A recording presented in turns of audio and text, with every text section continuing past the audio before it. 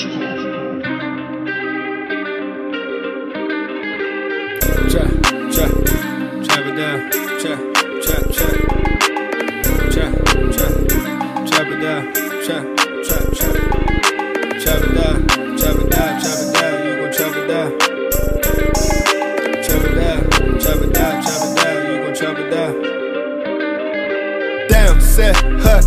him throw the ball, we gon' pick it off. You gon' let him hit the hole or you gon' cut it off. You gon' play through fourth and long or you gon' punt it off. Your defenders, heavy hitters, put your pads in. Don't be looking for the ref to throw no flags in. Keep the helmet on, keep the cleats tight. You the type to want to win by any means, right? You should look alive. This is Trap or Dive. Yes, sir. Welcome back to another episode of Trap or Dive podcast. Man, I'm your host, Molly Mo. Coach Mo, Yak Mo, in here today. Listen, man, welcome back to another episode. Dre is in here. AJ's loading up. He'll be in here shortly. Dre, what's the temperature like, man? You didn't recover from a rough weekend, bro? Well, I mean, I'm recovering. I'm still trying to shake this little cold I had, but goddamn, I'm still trying to shake that damn 37.3 out, as well, man. Lord. That shit was crazy. I'm still, I don't know, bro. Well, that's what we're here for, man. Aftermath. We closing the book on week 3, but we got some things to discuss before we move on to the Philadelphia Eagles. I just wiped some lotion in my eyes, bro, and my eye is burning like hell. Oh my goodness. Yeah, man, there was no, I mean, how do I say this without, there wasn't a lot going on in that game where you look at it and you're saying, even on the replay, film wise, there was, I had so many red highlights on the play-by-plays, bro. I was like, oh my goodness, bro. And I don't know, if you can really see a game moving forward that's going to be as bad as that. I don't know. I'm not going to sit here and put in the atmosphere and saying that it's never going to happen. But it was that low. And I'm like, let me go ahead and get the fellas in, my bad. But it was that low or that bad to the point where I'm like, I don't know if you can really sit here and say that that'll happen again. But let me go ahead and get the fellas in here. Linnell and AJ is checking in. Boom. There we go. How should I do? How do I do this? No, that was a mistake. All right, there we go. All right, it's gonna work like this. Fellas, Linnell, AJ, man, what's going on with y'all? Going on, man? At the airport. All right. Where you about to go, bro? You going back to Columbia, bro?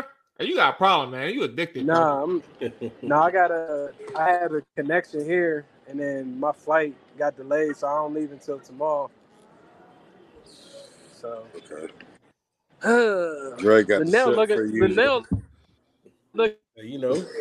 Stay with we need you with it now, Linnell. Hey, bro, you got to catch up with the game, bro. Yeah, that's crazy. Wow, I'm the only one without it. That's crazy. AJ usually comes empty-handed all the time. Well, just know I'm meeting y'all there.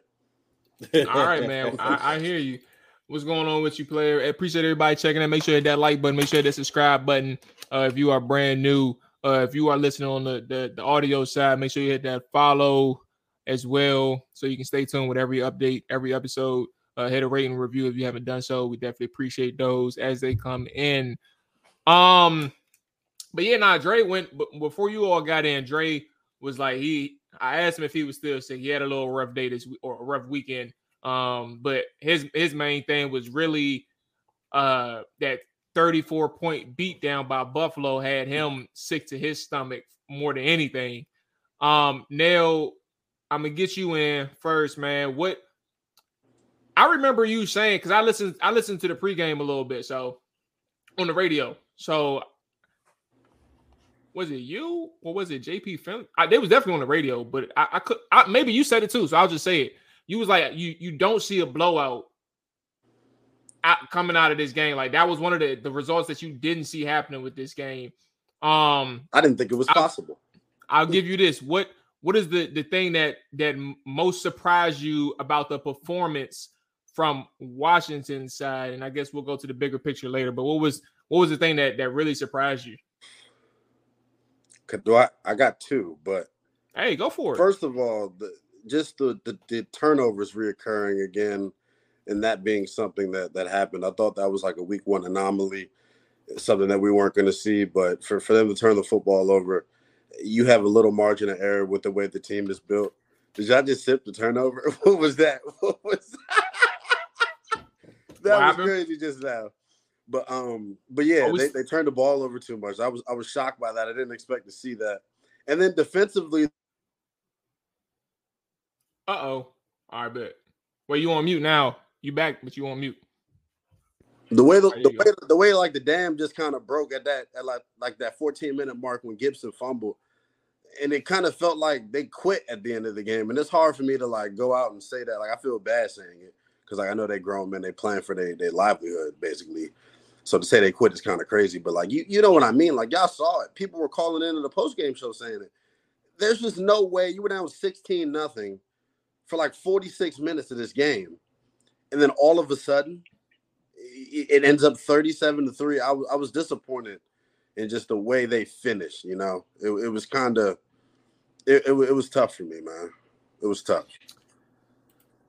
Dre, as you watched it and as you had time to dissect it, up until 7 p.m. on a Tuesday evening in which we're doing the show, what was some of the things that stood out to you that was kind of surprising for the worst or on the bad side? What most surprised you out of this performance? I mean, I'm with Linnell with the turnovers, man. It was just, I mean, there were bad turnovers, especially Sam Howell. I mean, Sam Howell's interceptions were, I mean, I expected him to have rough moments and rough games, but some of the stuff you've seen in this game, it was just really discouraging in a sense. It was like, why are you doing that? I mean, like almost every interception was just a really bad decision. Like you couldn't blame it on the receivers or, you know, batted balls. But again, I mean, we can't be too down on him because he can come right back out, bounce back and show that he learned something from it. So I don't want to get too down on this performance.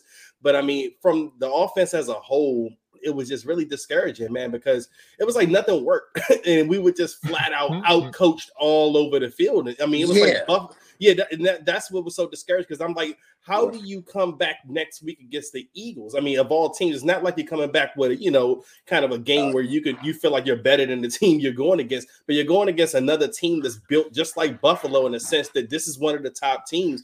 And this was supposed to be the measuring stick, as Ron Rivera had said throughout the week, but we didn't measure nowhere near up to this team. So as a fan, it just feels like going forward, I don't know if I feel encouraged going into this Eagles game this week. Man, I think, let me go ahead. I'm going to start with the defensive side of the ball, bro. I think what really got to me was I feel like, and I'm admittedly saying that I'm probably going to use the wrong word here, but I feel like they got starstruck. I think that they saw. No, okay, Ron. I think that they saw Josh Allen, bruh, and like they wanted to do all these like new things that was outside of what they usually do, and it backfired. Like I ain't never seen Deron Payne dropping the coverage as much as he did against the Buffalo Bills. Like, why do you got one of your best pass rushers and Deron Payne dropping in the coverage off your disguised pressures and things like that? That doesn't make any sense to me. Like, you want him rushing Josh Allen. You want him trying to penetrate in between those center and guard gaps. I don't understand why you would even do anything like that. Then, now we talked about this on the phone. The first chance you had to get at Josh Allen, the 30-yard bomb to Stephon Diggs, you got Montez Sweat like beelining straight to Josh Allen, and he freezes and he jumps and he jumps in the air, leave his feet, stop moving. And at the very least, if you keep moving, you don't stop. Like you're getting your hands on Josh Allen. He's not even leaving and escaping towards the sideline. And so that's kind of like, those are two immediate examples. Dakota, oh my God. Those are two immediate examples of somebody, like, when I say starstruck, it's more so just like not understanding the moment because you know how lethal Josh Allen is. And I think from a game planning standpoint, there's no reason for you to keep putting out or keep dropping back Deron Payne as much as you did. 5 times is one too many times, or two too many times. Like, you don't do that with Deron. And you switch it up with him, you switch it up with Montez Sweat at times too. And I think on the front side, like, that's where you kind of start losing yourself from a schematic standpoint. Like, sure, you want to give them different looks to try to confuse them, but at the end of the day, be who you are. And I think, who is this in the chat? Magic mentioned not enough running. I mean, no QB spies. It's funny that he brings up quarterback spies, bro, because there was one rep in particular where they had quarterback spies. But what Buffalo did this interesting thing with their front. First off, they got out coached. Like, that's side note. You had different ways of protecting the 7-man. Hold on one second. But they had different ways of protecting like that against that single package. They had different ways of dressing up their max protections. They had different ways of moving the pocket for Josh Allen, right? But then when you look at the quarterback spy part, right? Like, where was the spy at? They had Jamin Davis in a couple times, but like, they had, when they seen any second level defenders creeping up to the line of scrimmage, bro, if they got any within hands distance, within arm's reach, bro, they're locking their ass up. And I didn't put this out on Twitter, and I'll probably end up doing this on my second film session on the YouTube channel, but it illustrates, like, you couldn't even, like, they were so locked in, the Buffalo Bills they were so locked in, bro. Like, even if you tried to spy, bro, you got clamped up. Jamin Davis got too close to the line of scrimmage a couple times. He got clamped up by the left guard. So now you're talking about your quarterback spy getting clamped up. He can't even move because he can't get off the block. So, like, hey, Magic, they tried the quarterback spy. Like, the Buffalo Bills was on their side. Like, they were really locked in from a game plan. They didn't play no games, and they showed you, like, how seriously they took this game.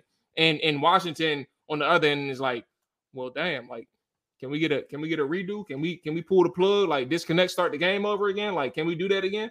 Like, nah, like that's how crazy that was for me, bro. So my bad, AJ, you got the floor. Who got starstruck? Was it Jack Del Rio, or was it the players? Because I mean, I went back and looked at the film too. I'm like, why are these DNs and D tackles dropping in coverage so much? Like, and if you're a spy, why are you coming up and engaging with the blockers? You're supposed to just be in free zone. They were essentially trying to think they were confusing Josh Allen so much by bringing the spy down and having them engage as if it was a blitzer so that they could disengage. It was weird, man. Like, it's just Jack Del Rio, old school guy.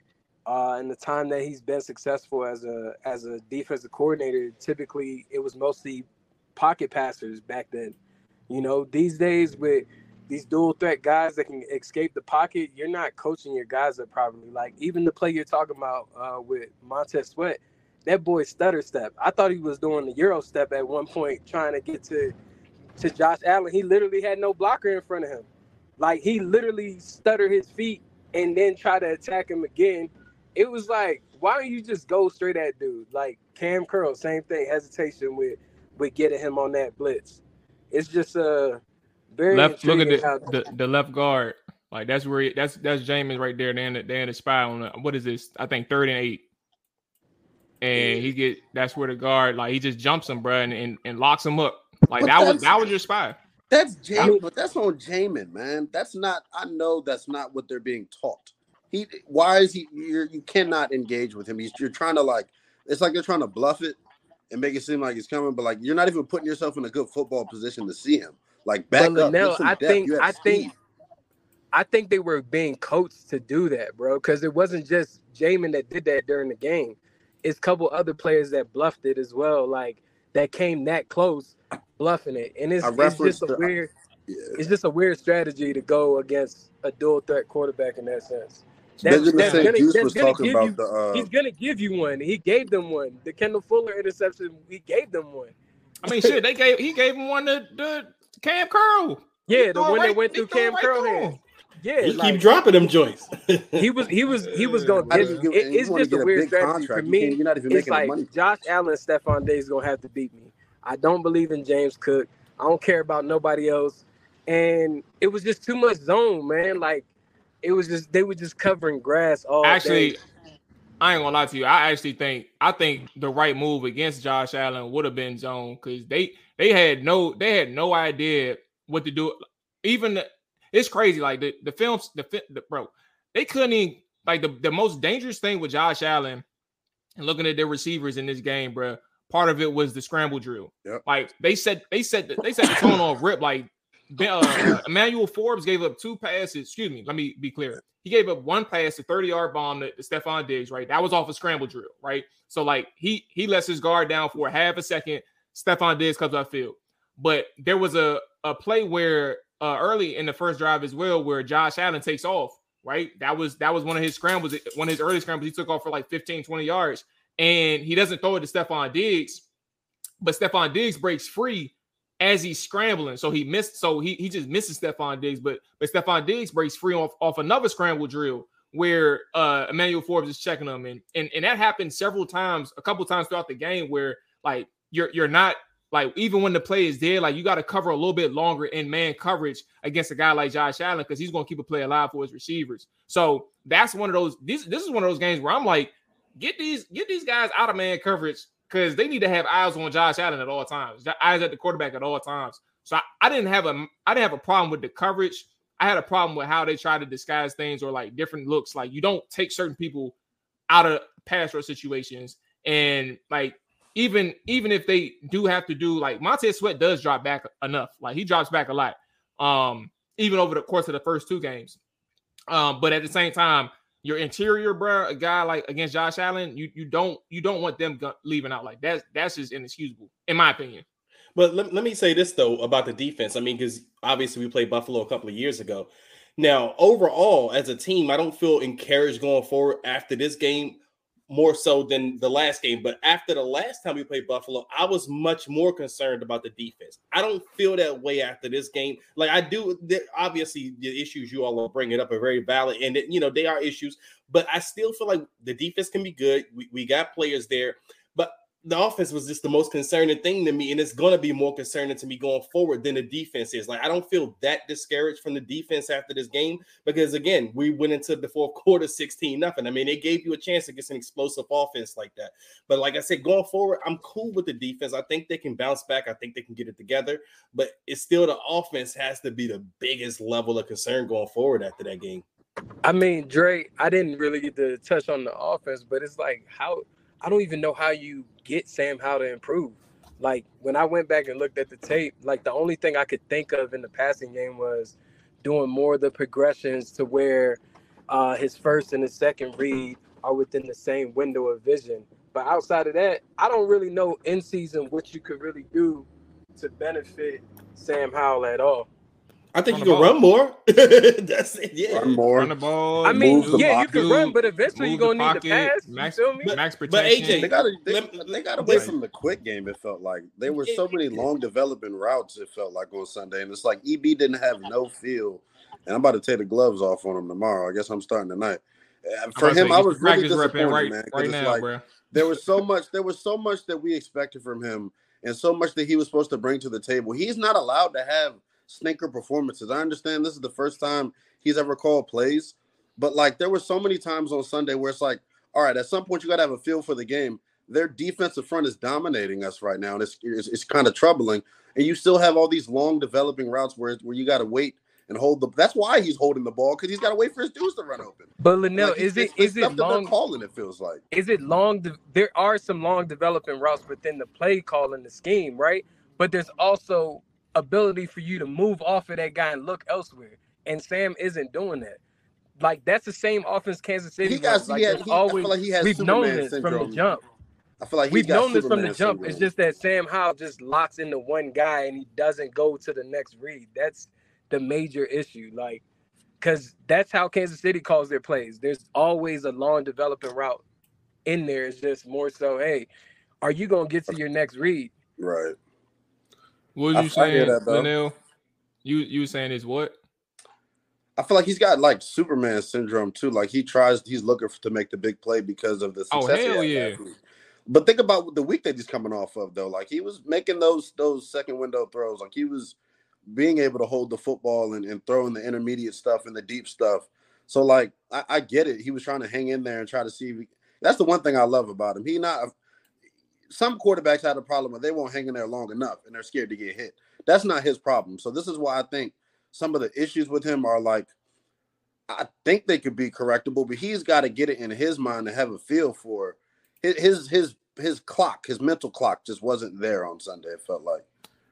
Well, I think we need to before we even get back to Sam.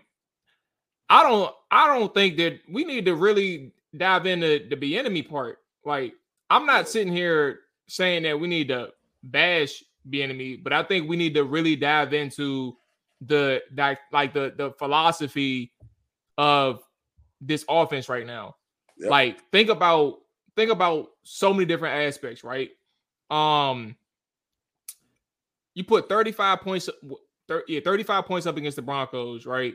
But for damn near 2 quarters, that offense, like, it wasn't to the point. Like, we're asking why the hell are we running the ball? Where's the balance? Not even balance, but where's the efficiency? Like, we aren't. Yeah. We're getting beat at the line of scrimmage.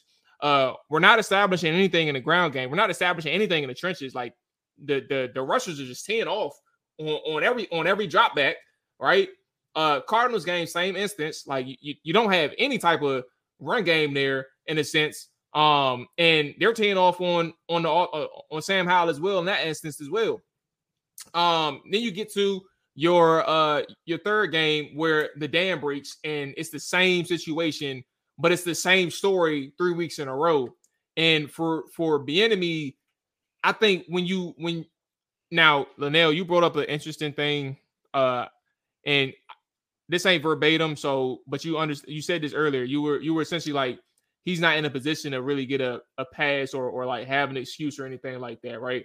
And while I understand that, I do think what Bieniemy needs to kind of realize is what a lot of people have been saying to this point. Sam Howell is notches below Patrick Mahomes. Like, he's had the privilege of working with Pat for 5 years. And obviously you learn a lot working with Pat. Y'all learn from each other. And I think that when you look at Sam Howell, you got to adjust to his needs. You got to adjust to what he needs to be successful in his offense. And I'm not saying, like, dummy down your offense, but what you can do is find the plays that work for Sam. Find the plays that work for in terms of the pass game. Find the plays that work for Sam. They're doing that. Like, they said that they're doing that. Like, he said he had, like, in the press conference, I remember he said he had that, like, there's a list of plays that Sam gives to him, or I don't know if that's just coach speak and they just try and make it seem like it is, and he doesn't have that control or what, but he said he had that. Even if he said, wait, did he say that in this week's presser, the Monday one? This was last week. Last week he said that. That Sam, did you hear it, Dre? No, I didn't hear it. Yeah, I have to. Okay. That's crazy. I'll go back and find the joint. Yeah, they talked about that. That's something that's like an Andy Reid thing, though, and he learned that from Andy. Oh no, I do remember that. Bieniemy talked about it. Okay. Yeah. So Sam brought it up first. So to that point though, like, find what works with Sam. Like, run that, constantly run it. Find ways to give different looks to run it. But not only that. Even if those plays are the ones that's actually like we don't know them, but say, like, if the ones that he calls on the field are the ones that Sam likes and they just aren't working, whether it's a pressure or whether he's not reading the field right, whatever, like, start putting your foot down and game plan a way where you know that I gotta find this happy medium where I can protect this offensive line, but I can also protect Sam Howell at the same time. And I think that starts with the run game. Dre, we've been on this show for 3 weeks talking about give fucking Brian Robinson the goddamn ball, bro. Like, and it's frustrating that you end with 10 carries in a game where he started with like 4 or 5 in the first quarter. Exactly.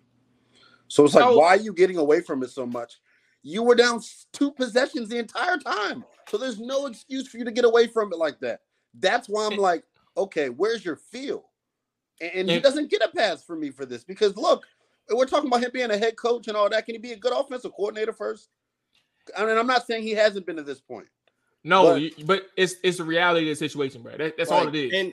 And what's been the theme of the season so far, even going back to the Arizona game, this team gets better in the second half, and they get better in the second half when they're running the ball more. Like the ratio from pass to run in the first half has been atrocious all season long. But we've been a better second half team. I mean, say for the Bills game, they weren't good in the first or second half. But the thing was, they weren't running the ball at all in the Bills game. I mean, it was still the same old heavy pass ratio. And again, Sam just may not be ready for that. And I don't think Eric Bieniemy should experiment at the expense of the rest of the team at this point, because, this team, like I said, you had guys on this roster that's ready to win. And I do feel like at this point, Eric Bieniemy is he's coaching for his future right now. And he's also trying to throw Sam in the trial by fire type of basis. But again, I don't think you should do that at the expense of the team. And you got to wonder at some point, is Ron going to step in and say, hey, Eric, we tried it this way, but we're going to have to do it this way, because Ron kind of did this with Scott Turner the last couple of years.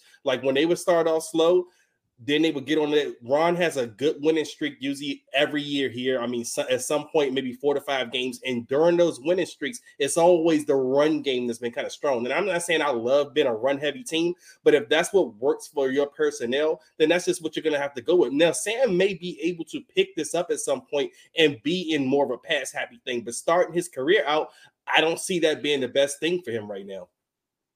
And I wanted to say this too, like, it's not even really about, if you go back to Sunday, it's not even really about running the ball just to run the ball. You're getting 4, at minimum, you're getting 4 yards, it felt like on Sunday, like 3 and 4. Like you had your negative runs, but you got to take that when you're running the football that much. When you commit to it, you're going to have no gains. How many negative runs did they have on Sunday? That would be interesting to see. Didn't feel like they had any. So it's about not having negative plays on first and second down, so you can get in the third and manageable, and you can run your quick game. You could do all of that, and everything's at your disposal on third down. It's about moving the chains. Like they were constantly in third and long, it felt like, for whatever reason, whether it's a penalty or whatever. And I'm like, it's not. I don't even care about running the ball for real. I just want to be in third and manageable. And the quick game, it feels like, always works, and they get away from it because it's like, I guess teams are squatting on it or whatever, but like have counters off of it. It was frustrating because like he got to have a better feel. I expect more from EB, and it felt like he left Sam out to dry because there was no sequence. And led up to that point, I mean, you got to protect Sam at this point because he's getting hit too much. I mean, we could be possibly talking about him getting injured at some point with the beatings. They probably don't give a damn. Yeah, I don't think so. Yeah, bro, I think it's one of them situations, and we can move to a different question. I'm staying on the offense though, but we can move to a different question. But I think like what this week is going to do for both parties, and Sam and Bieniemy, all parties, Sam, Bieniemy, offensive line, like it's such a deeper level. It's not even just them. Like the concepts, like some of those sacks that Sam took on Sunday was a byproduct of like he's reaching the top of his drop, and like receivers are in man or facing man coverage, and they're not even really getting open at the top of Sam's when he reaches the top of his drop. Like they're still running their route, and they haven't even reached their break point yet. So like at that point you're facing some pressure like 2 seconds or a second in at the top of your drop, and now you're looking for reasons to tuck your head and start looking for a scramble. But to that point, I bring that up. My bad. Bring it up to say, like this week is an eye opener for all parties involved because it's going to show what Eric Bieniemy can do, right? It's going to give him that opportunity to really show like how he can get through to his players, but also how can he adjust his game plan or his philosophy or his whatever it is related to this team, because he knows, and I think we all know at this point, that 10 sacks, 9 sacks, whatever it is, ain't sustainable. Like what he's on pace. I heard this number, over 100 sacks. I don't know the exact number, but he's on pace for over 100 sacks this season. 108. 108. Okay. 108 sacks this season. He's on Sam Howell is on pace for. And I will put it this way. Don't mistake me for this, but I would say like a veteran in Jacoby Brissett. Like if you were to do a comparison from a 17-game sample and Sam Howell, a 17-game sample, Jacoby wouldn't be near 108 in terms of his pace. Like that's just kind of shows you like how far out Sam Howell is in terms of a processing and letting the football go. So the enemy's gonna have to find ways to game plan and scheme up a situation where this offense is winning consistently and not just having these sporadic moments where they're putting up points. I'm going to transition though to a question. Where was it at? Rivera suggested, this is actually on the radio. Okay. So Rivera suggested on Monday that the development of Sam Howell is just as important as winning. Do we agree with that at all? Like, are we on the same page with Ron and chat? Everybody that just checked in. Matter of fact, appreciate everybody who's listening. Make sure you hit that like button, subscribe button if you haven't done so already. But let us know in the comments so we can share your thoughts. Is winning just as important as the development of Sam Howell at this point in Ron's tenure? Linnell, you got the floor first on this one. What do you think? Yeah, it's a preview into the Chris Russell show tomorrow when I join, because this is what we're probably going to be talking about. I've been saying this all off season, by the way. The junkies, those stooges, those 4 a.m, had me on because they thought I was crazy for saying that, yeah, if Jacoby's the best, better than Sam, that I'm playing Jacoby. I don't care about where they're talking about, like, eventually Sam will be ahead of Jacoby. No. If they're even, they were trying to say, like, yeah, if they're even, I'm playing, or if Jacoby's a little bit ahead of Sam, I'm playing Sam. If there's not a sizable gap. I'm like, no, play the best dude. You owe that to Terry to play the best dude. You owe that to the dudes that just signed contracts to play the next dude. They've been here for your entire tenure. You haven't done nothing. You haven't been competitive. You're not that you haven't been competitive, but y'all know what I'm saying. So I'm to a point where it's like, you're in year 4 of a 5-year deal. This is your decision that you decide to go with a 5th-round pick. I don't want to hear growing pains that are affecting winning and losing. There is the leash doesn't need to be long. Let's just call it what it is, because if he was going to be that, he's going to get it right away. And he's not. He's way, way, way far behind. C.J. Stroud is coming in from Ohio State in an offense where people are talking shit about them and how their quarterbacks come to the next level. And he is night and day ahead of where Sam Howell is in terms of a processing standpoint. That's why the sacks are being taken. The offensive line, I don't think is playing that bad. And when I go on tomorrow, I'll elaborate more on that too. Like, I don't think the offensive line is playing that bad. Like, there's a reason his time to throw numbers are where they are, because he's got the time to hold the ball. Like, that's because they're giving him protection. He's got to get it out. And I also think the receivers and backs need to do a better job of making themselves available as checkdowns and things of that nature. There was a play I put up on Twitter of Curtis Samuel just not looking for the ball, wide open coming across on the middle on the 3rd down. And it's like, do you know where the sticks are? Like, do you have that type of awareness? Because once you get to the sticks and are about to approach the sticks, you should be turning your head to go get the football. He didn't on a 3rd down. A 3rd down that's happening. Like, that's crazy. So it's like everybody's got to help Sam out. Sam's got to help himself out. I'm worried about it moving forward, because I don't know if there's immediate answers, because it's like, unless you're going to go with Jacoby and Jacoby just gets it. Because it seemed like Jacoby's coaching on the sideline when you watch. Hey, I agree 100% with Nell, man. Now, this was Ron Rivera's first year, then I would agree with him. Yeah, I mean, developing Sam would be just as important as wins. But this is Ron Rivera's 4th year, new ownership. He doesn't have the luxury of saying developing Sam and wins are on the same level, because both of them could be out of here if you're not winning next year. You know what I'm saying? That's not helpful to this franchise at all. I mean, as far as, Sam Howell, because if you bring a new regime and no one's going to stick their hat to the 5th-round quarterback that Ron Rivera drafted. So, no, at some point, he's going to have to look at this, if it continues where you're not progressing as an offense and you can't get much done as an offense, he's going to have to look at it. Sam is not owed 17 games this season. I'm sorry. I know a lot of fans want Sam to be the guy. Hell, I want Sam to be the guy. I want Sam to, bounce back and improve. But I am not putting Sam's development over this team at this point, because like I said, you're playing with house money this year. This is not a rebuilding year. This is not a year where you have the luxury of a coach coming in saying he has a couple of years here and I can develop this guy. No, this is for everybody involved in this franchise, Ron, his whole staff, the front office, everyone.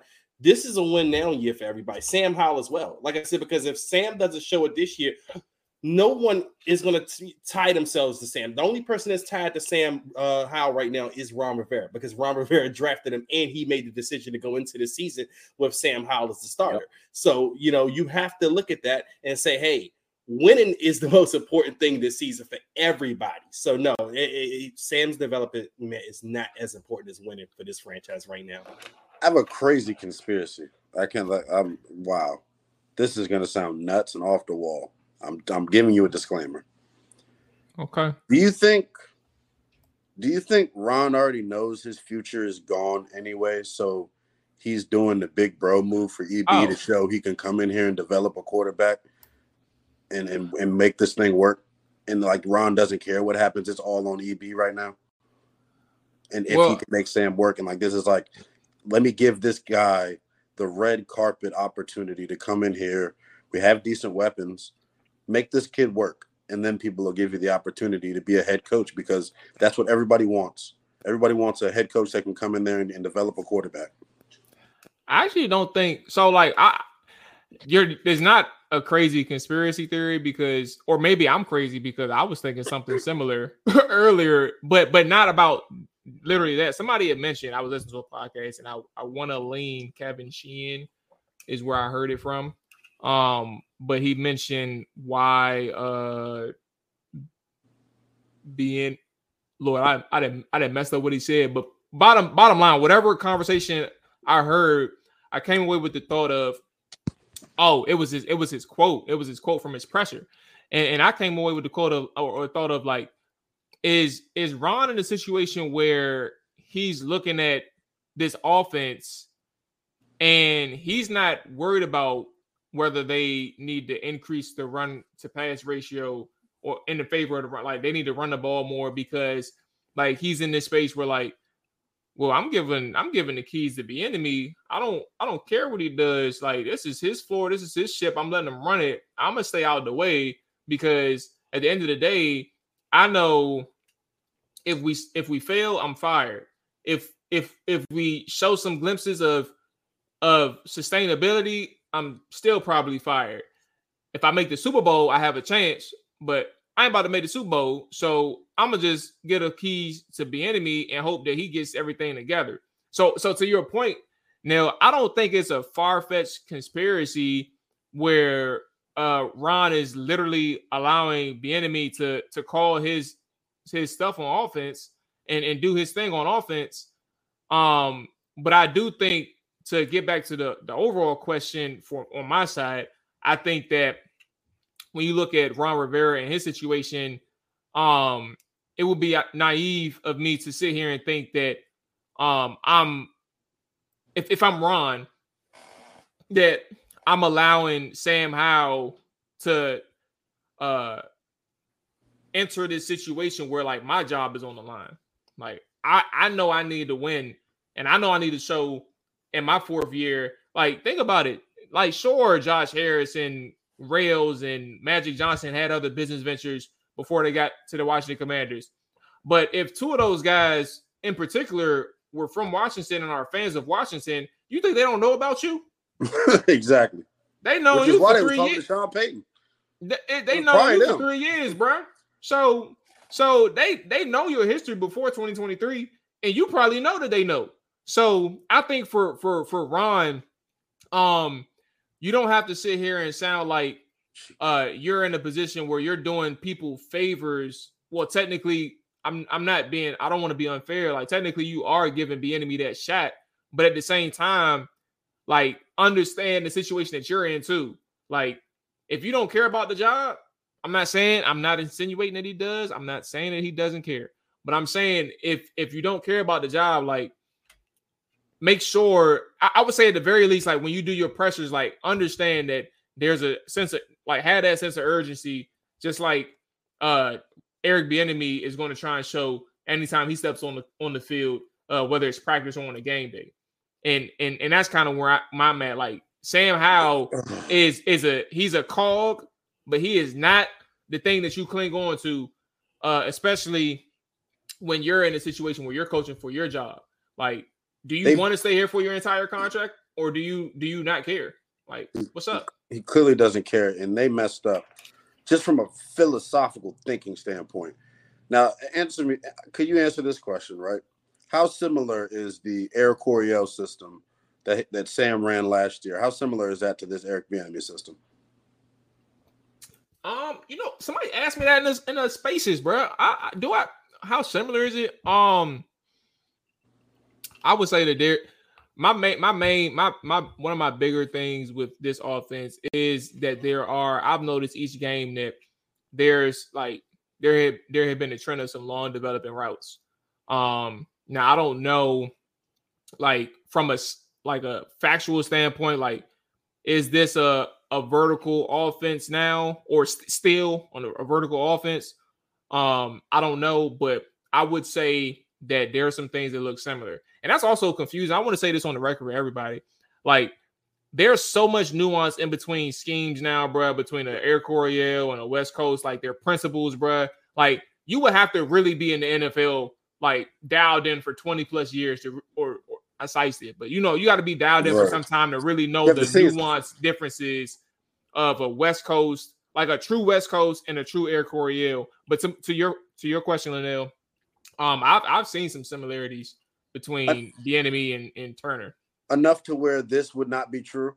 Because I'm like, well, if you're trying to really move with Sam, why change up the language and stuff that he's having to learn going into this year? Why didn't you go with Zampese, who you were working with? Maybe he'd be processing better if he had a really good grip on the Air Coryell and he knew it for a second year. That's how you increase. That's how you get your processing better. You go through it. You get more reps in it. Now you're getting reps in a completely different system. So it's like everything he learned last year was wiped away. So it's like you're going with a rookie quarterback this year. But my thing is, if you're going to go with a rookie quarterback this year, give up the farm to go get the best rookie quarterback so you can win at the same time. Because I guarantee you Washington can win with C.J. Stroud as in this offense. Because what you saying before the season? You saying if you were going to go rookie, because basically you're going with a rookie when you change the system. Yeah. Now you're saying Sam's not a second-year player. Now he's a rookie because he's in a different system. So, he learned NFL things last year. I get that. So it's not apples to apples. But, like, if you really wanted to go with him, give him the best chance possible to succeed by keeping him in the same system. He was a fit for that system. He can push the ball down the field when he's protected. Like, but I don't know. It's just I'm just coach hypothetically speaking, I guess. But I'm like the processing is like he's not processing because he doesn't understand. Maybe he would understand if he was running the same shit. Is what I'm saying. Hey PC, what's up, bro? Like, why are we making all these assumptions in the chat? Like, we ain't saying Jacoby's going to win 10 games in Washington. Like, that is not what we're saying. And we're not saying that him getting the ball out quicker is going to equal to a more efficient offense. Like, that's not what we're saying. We're saying that there's going to be a less amount of sacks. There's going to be the pressure rate is going to decrease. The sack rate is going to decrease because Jacoby's finding his outlets quicker. We're also not saying that, or Linnell is clearly not saying that he wants CJ Stroud. He's saying if you're going to go and choose the rookie route, and because Sam Howell is essentially a rookie, then why not go all in on a rookie this year? Especially, which I was look at how you used your first round picks that you would have traded. You drafted 2 DBs. It ain't even like you was like drafting linemen to go protect his ass. Like, one of them gets no defensive snaps. One of them can't even play. Snaps, bro. And to your point, Linnell, what I was going to add is like, Bieniemy is here for at least 2 years. Like contractually, he's here for at least 2 years. So the thought, if you're gonna have EB work with somebody, like the perspective could be get him a rookie and see where that goes. Obviously, that's not going to work for like maybe a new owner and maybe somebody who gets that GM and that head coach if it's not Bieniemy. But at the end of the day, if you're going to go with a rookie, there's nothing wrong with shooting for one of the better rookies out of this class. I get what you're saying.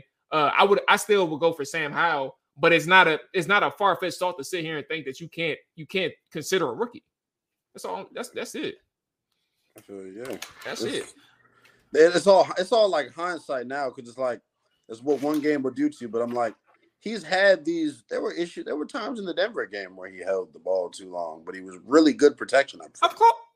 Like he got built out for it. So like, and we, that's the thing we that people talk about miss. the offensive line. That's the thing that's frustrating me. Like, why do people keep saying like the offensive line is not elite, but it's not terrible, bro? Like, it's not yes, terrible. I would. It's not all on the OL. I would acknowledge. I would like to acknowledge that I'm for replacing Andrew Wiley. Like, that's the one person that I would acknowledge. Like, that's it. Like, you gave him 3 years, $24 million deal for what? Like, because he knew Eric Bieniemy. Like, he had him on speed dial, so he gave him a little bit of money, bro. Nah, like, that's the only person I'm thinking like I need to get rid of. But outside of that, bro, like, ain't nobody really getting crushed behind this offensive line if you put another guy back there, an experienced veteran. Let me be clear. I agree. It's about the overall like unit and how they play together. The one, if I had to nitpick, and this is just me nitpicking, Nick Gates got to be a little stronger with his anchor. He's getting bored. Oh yeah, I don't know who their nose tackle. I forgot the jersey number, but he gave Gates hell. Yeah. It was a tough day at the office for Gates, but Gates has been good, man. Like his snaps have been good, and like it's been. But the issue will come next week against Philly, bro. Yeah. I would put him at right tackle. Come on. Because if you think Hassan Reddick versus Andrew Wiley is going to be crazy, he's not even before he even gets into his kick step. He's going to be at the quarterback. It's going to be crazy, bro. Andrew Wiley's slow. Like it's. I don't know what they see in him, bro. I really don't. Hey, geez, bro. I'm look. It ain't people who work in the organization care. Yeah, what about Terry McLaurin, bro? He just signed a deal. They care. He could be a free agent before you know. John Allen cares. They all care. Deron Payne. Because it's like, all right, these dudes are clearly bimbos. They all care. Like it from a fan base standpoint. First off, from a fan base standpoint, sure. Like it's easy for us to say us as in a fan. Like me personally, I don't acknowledge the who cares about this year thing. But like it's easy for us to say like if it don't work out, we can go get a top draft pick. But guess what? This roster is too good to be even a bottom or top 5 draft pick anyway. Like they're in the middle of the pack. Like that's just are what they are. So like you would have to. He said make a play then. But yeah, that's literally what it's going to have to be, bro. But I'm for that though. Make a play because you was going. That's what I was like. That's why I'm like they should have did it this offseason. So listen, let's go ahead and do two more things. We'll talk about AG quickly. We don't have to spend much time on him, and then we'll close out with the power rankings. Man, Gibson, bro, are we through with Gibson? Chat, let us know. What's y'all feeling on Gibson? We can share y'all thoughts as well. I'll start this one off. I forgot exactly what I said, Dre, on Sunday, but I think 2 days later, if I didn't say this on Sunday, 2 days later, I'm cool with moving on from AG. Now, I'm not saying cut him. I'm saying like literally like, hey, you got kick return, and you got when Chris Rodriguez tired. That's when you get on the court. That's when you get on the field. Like when he tired and he tap his helmet, that's when you get on. But you stay on kickoffs, and we'll figure the rest out from there. I don't, and it's not even the fact that that like when he fumbled the ball, the game. I thought the game was over well before he fumbled. That was just one of those things where it's like, oh yeah, it's definitely not. There's no comeback around the corner. Like it's not happening. But it's not his fault that we lost. It's not Washington's fault it's not Antonio Gibson's fault that we couldn't come back either when he fumbled. Like we were getting demolished from a visual standpoint and looking at the game. Like we were just getting crushed off rip before he even fumbled. So that is what it is. But I look at Gibson. And while you see like there's instances in certain situations where he fumbles, I just think that you got to find a way, especially a guy who's in his contract year in Antonio. Like you drafted Rodriguez for a reason. He's only getting like snaps here and there, but find a way to get him involved more. Like see what he can do more because like people have this assumption that he's just a power back, but like he's shown good bursts. Like he's shown. I'm not saying he's even like a very fast person, but like you can probably be efficient with a B-Rob and Chris Rodriguez duo if you give it a shot and find a way to get Gibson involved here and there. But personally, I'm cool with moving on from Gibson. Hey, and Mo, this question is funny because I feel like we ask this question about Antonio Gibson every 2 weeks. Like, are we done with Antonio Gibson? Right. Because he fumbles quite often. This has been kind of his theme. Then the issue is like you can kind of forgive the fumbles if the guy is giving you some kind of high level production. Like, to be honest with you, my expectations for Antonio Gibson when he came out was his former college teammate. I thought he would be similar to Tony Pollard. That's the kind of production I've expected out of him since he's came in.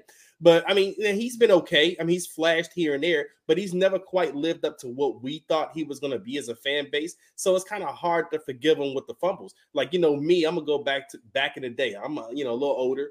Steven Davis. He was a hell of a running back with the Redskins, but he had a hell of a fumble issue as well. But as a fan, I was done with him. I didn't care about what he did. And he was way more productive than Antonio Gibson was here as a Redskin. But Antonio Gibson has never really lived up to the draft hype or what we thought he could be potentially, not even in the passing game. We kind of thought he would be more of a passing threat. He would catch stuff out of the backfield. He's not giving you enough of that to say, man, I can forgive these fumbles. Like I saw people arguing on Twitter. People were saying, well, Antonio Gibson, well, look at Tiki Barber. That guy fumbled a lot. But Tiki Barber was a beast. Like Tiki Barber, he fumbled, but he changed games. Like he impacted multiple games for the Giants throughout his career, even with his fumbling issues. Like I said, with Gibson, that's not there. So it's like you can move on from him. Like, you know what I'm saying? Like, and like you said, Mo, we just drafted Chris Rodriguez. That's supposed to be Eric Bieniemy's guy. Let's see what he got. He was supposed to be baby beast mode, whatever the case may be. Well, let's see. You know what I'm saying? Because Antonio Gibson, I feel like we're going to keep having this conversation constantly every 2 weeks. Are we done with him? Do you trust him? No, we don't. I heard you before we started. You said that's your boy, bro. But you know what I'm saying? You want to trap or die player. This is called trap or die, right? Man, right now, y'all trap, and I guess I'm dive. No one has his skill set. Who's Chris Rodriguez? Come on now. He got the same amount of bursts as AG. I don't know what it is. I feel so bad for him, bro. Because I feel like it's one of them joints where it's like scouts have this arrogance, right? Where like it takes them forever to give up on a guy because it's like, man, I know what I see. I know how he's built. Boy, that's how I feel about Marcus Johnson, bro. Receiver, boy. That he can't stay healthy for shit. And I'm like, bro, if you give him some time, bro. That's how I feel about Gibby. That's how I feel about Gibby, bro. I'm just like, no one else who has that skill set on the roster. They try to use Curtis in that role, but Curtis is better in space. Like offensive lineman being around Curtis is not good. He's too freaky of he just needs to be in as much space as possible. So like handing him the ball is not a good idea unless it's a jet sweep to me. Or like, well, Neil, what wasn't that McKissick last year? Like he had the skill set similar. Yeah. But now I don't think who can say Chris Rodriguez can catch. I don't know if I could. There's so many things. But I know who can catch. Brian Robinson. Brian Robinson can catch. So I'm like, is he just going to be the guy that eats up all the carries and eats up all the snaps? Because I'm like, he's capable of doing the Gibby thing. Look, he had what? He only got 20 snaps. I'm about to say he only had 20 snaps. So if you can get him on the field a little bit more and let him be your multi-purpose guy until and then when he's tired, Gibby taps in. Rodriguez. I can't even do that to him. Chris Rodriguez is not better than him, bro. I can't do that, bro. He said, Coach sending Rodriguez in. Like, AG, man, you said this one out there.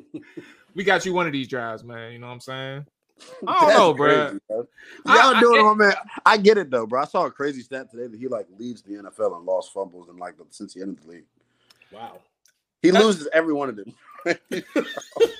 And they all hurt us. They all hurt us. They are critical too, bro. Like the 49ers game last year, bro. If y'all remember, did he fumble in a crucial spot in that game?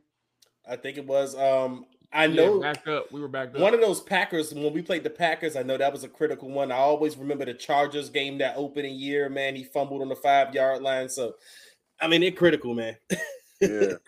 I still believe in the talent. Like, I just think he's a good football player. He just got to figure the fumbling thing out. But what's the ceiling, Linnell, for Anthony? Like, what do you envision? I don't know. I feel like EB hasn't even used them properly. I don't know what.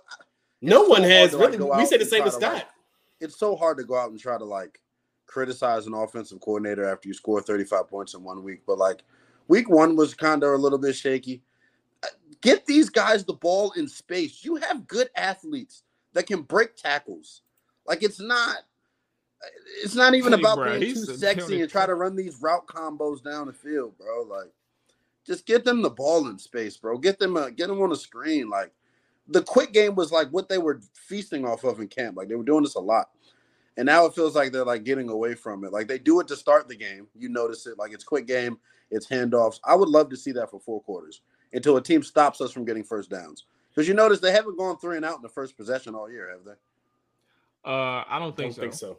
First 15 is looking good. They're moving the ball in the first quarter every game. Even the Denver game, they moved the ball in their opening drive. Like, do that stuff. Look, are y'all, I mean, I've talked about this on Twitter. Are y'all as disappointed as I am that my boy Jahan Dotson just not really involved in his offense? I mean, he's barely clearing 20 yards, man. Like, this is pissing me off at this point, man. Like, when did you get this guy involved, you know? That's another thing with Bieniemy. Now, it's not a criticism, but it's an observation. Let's put it this way. Like, his offense doesn't really feature anybody. And that goes back to a Turner thing, like not a West Coast or Eric Coryell thing, but like a Turner thing. Like, his offense didn't really feature anybody. Now, I do know, like, Dotson, Terry, and Logan, I believe, are the top 3 leaders in targets on the team, right? Even with Logan missing a game. But at the same time, like, how do you get situations where the ball is in their hand quickly? I like what Howell and Bieniemy did against the Broncos. Like, their second corner, I forgot his name, but he was like, they were so scared of him getting beat deep. They had him playing 12 yards off the football. All right, so let me go ahead and give Terry a couple quick passes, quick hitches, and some speed outs. Give him the ball within 5 yards and let him make a play. And they were able to do that then. And maybe it does dictate per coverage, but there's also ways you can scheme him the football. Like, you can give him the ball behind the line of scrimmage. You give him the ball in a motion behind the line of scrimmage. You can give him a ball like a pop pass. Like, you can find ways to give these guys the football, including, I'm speaking of Jahan Dotson as well. Like, there's ways to kind of feature these guys, and that's just behind the line of scrimmage. Like, you can find ways to give them a pick play, get them in motion to give them a different look. And test the defensive principles. Like, there's so many different ways that you can probably try to figure that out. I would like, and I would have expected, and maybe because it's only week 3, we'll have more time to figure this thing out, but I would have expected, like, them to, like, evidently, like, clearly be featured from week 1, like, and moving forward. That's kind of what I would have expected. Can I be honest with y'all? In camp, it felt like the tight end was the one being featured. I remember you telling us that before. The tight end, I mean, Logan was getting all the balls, it felt like. And it was like, yeah, they were hooking up with Terry on the deep shot every now and then, but like a lot of it was going to the tight end. A lot of it was over the middle. A lot of it was working the corner route toward this, like, so it was interesting. Like, in terms of like what the offense looks like now compared to what it was in camp, it's like he's not doing the same things, it feels like almost. Like, it's not, they need to open it up. Like, maybe that's because Sam Howell, they don't trust Sam. Maybe it's that. But if that's they keep dropping them back. So well, you would think, right? So right. I don't know. But yeah, what is the big play? B-Rob, and I say this like jokingly, but B-Rob the type of Southern cat that, like, let them keep not giving him the ball. He gonna run up there and clock somebody.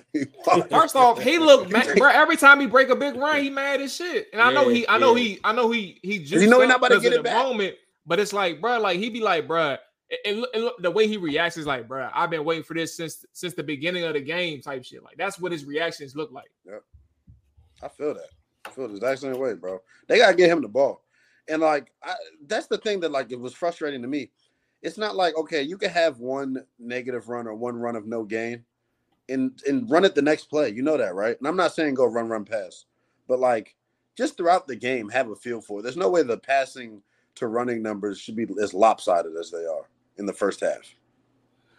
Like I said, man, they got a good chance. Now, granted, the Eagles' defensive front is even better than Buffalo's. So, like, that's going to be a challenge, but Bieniemy and company and that offensive line and Sam Howell, everybody on that offense has an opportunity to really turn it or at least recover from what was a really bad game against the Buffalo Bills in all passes that you can think of. Fellas, let's close out with power rankings. We do this every week now. I actually pulled up the previous week. So the average after week 1, the Washington Commanders were ranked 21st. They were as high as 14, as low as 29. After week 2, the win against the Broncos, they were as high as 8th. They were as low as 24th. Their average was 16. After their blowout loss against the Buffalo Bills, let's go with Dre, since he knows, since he knows the game plan with this. What do you think the average is, and what do you think that they should be ranked? I'm gonna say the average is 23, and I think they should be ranked about 21. 23, 21. Okay. Linnell, what do you think the average power ranking is? And granted, because I didn't explain this. No, I get it though. I get it. But this is from 12 different outlets that we do the average from Hogs Haven, by the way. So yeah, what do you think the average is, and where do you think that this should be placed? I think the average, based on some of the stuff I've already seen, I feel like the average is 19. But then I feel like where they should be, is that when they're playing their best football, or what they are? What now. you believe, yeah. You can see what is the company that they surround themselves with. Thinking about all the teams, it can be 25 around the. I think they should be around 15, 16, 17. I think 17, 18. I feel like if I don't see, I heard you say 19. I feel like if I don't say anything, bro, you was going to fluctuate a little bit more. I was. Okay, so Monty says average is 28, but he thinks that they should be around 20. I don't think the average 28. That means I say the average. Everyone was jocking us last week, so I think you gotta think the average was what? What I say, 19? Whatever. I closed the tab, so I don't know. But they were under the average was very low. It wasn't no 28. Anyway, the average this week is 20. So Monty got where he think they should be. He was on point with the average, or that's where the average aligned. But Washington was as high as 14 and as low as 28. CBS Sports still has them 15th though. Who is this? Prisco. He mentioned, oh wow. But they were top 10 too. Yeah, but Prisco had them ranked 8th. Yeah, last week. So he said, was that loss to the Bills, who the Commanders really are as a team? Sam Howell looked bad. 4 picks, 9 times sacked. Not a good sign. Let's see. Where is ESPN? Okay, so ESPN had them at 12th last week. They dropped to 17th. That's respectable. And 7-point drop expected. He said, John Keim did. Sam Howell has been sacked NFL high 19 times. 6 more than any other quarterback. He's been pressured on 36% of his passes. 5th highest. This despite being blitzed only 20% of the time. 2nd lowest.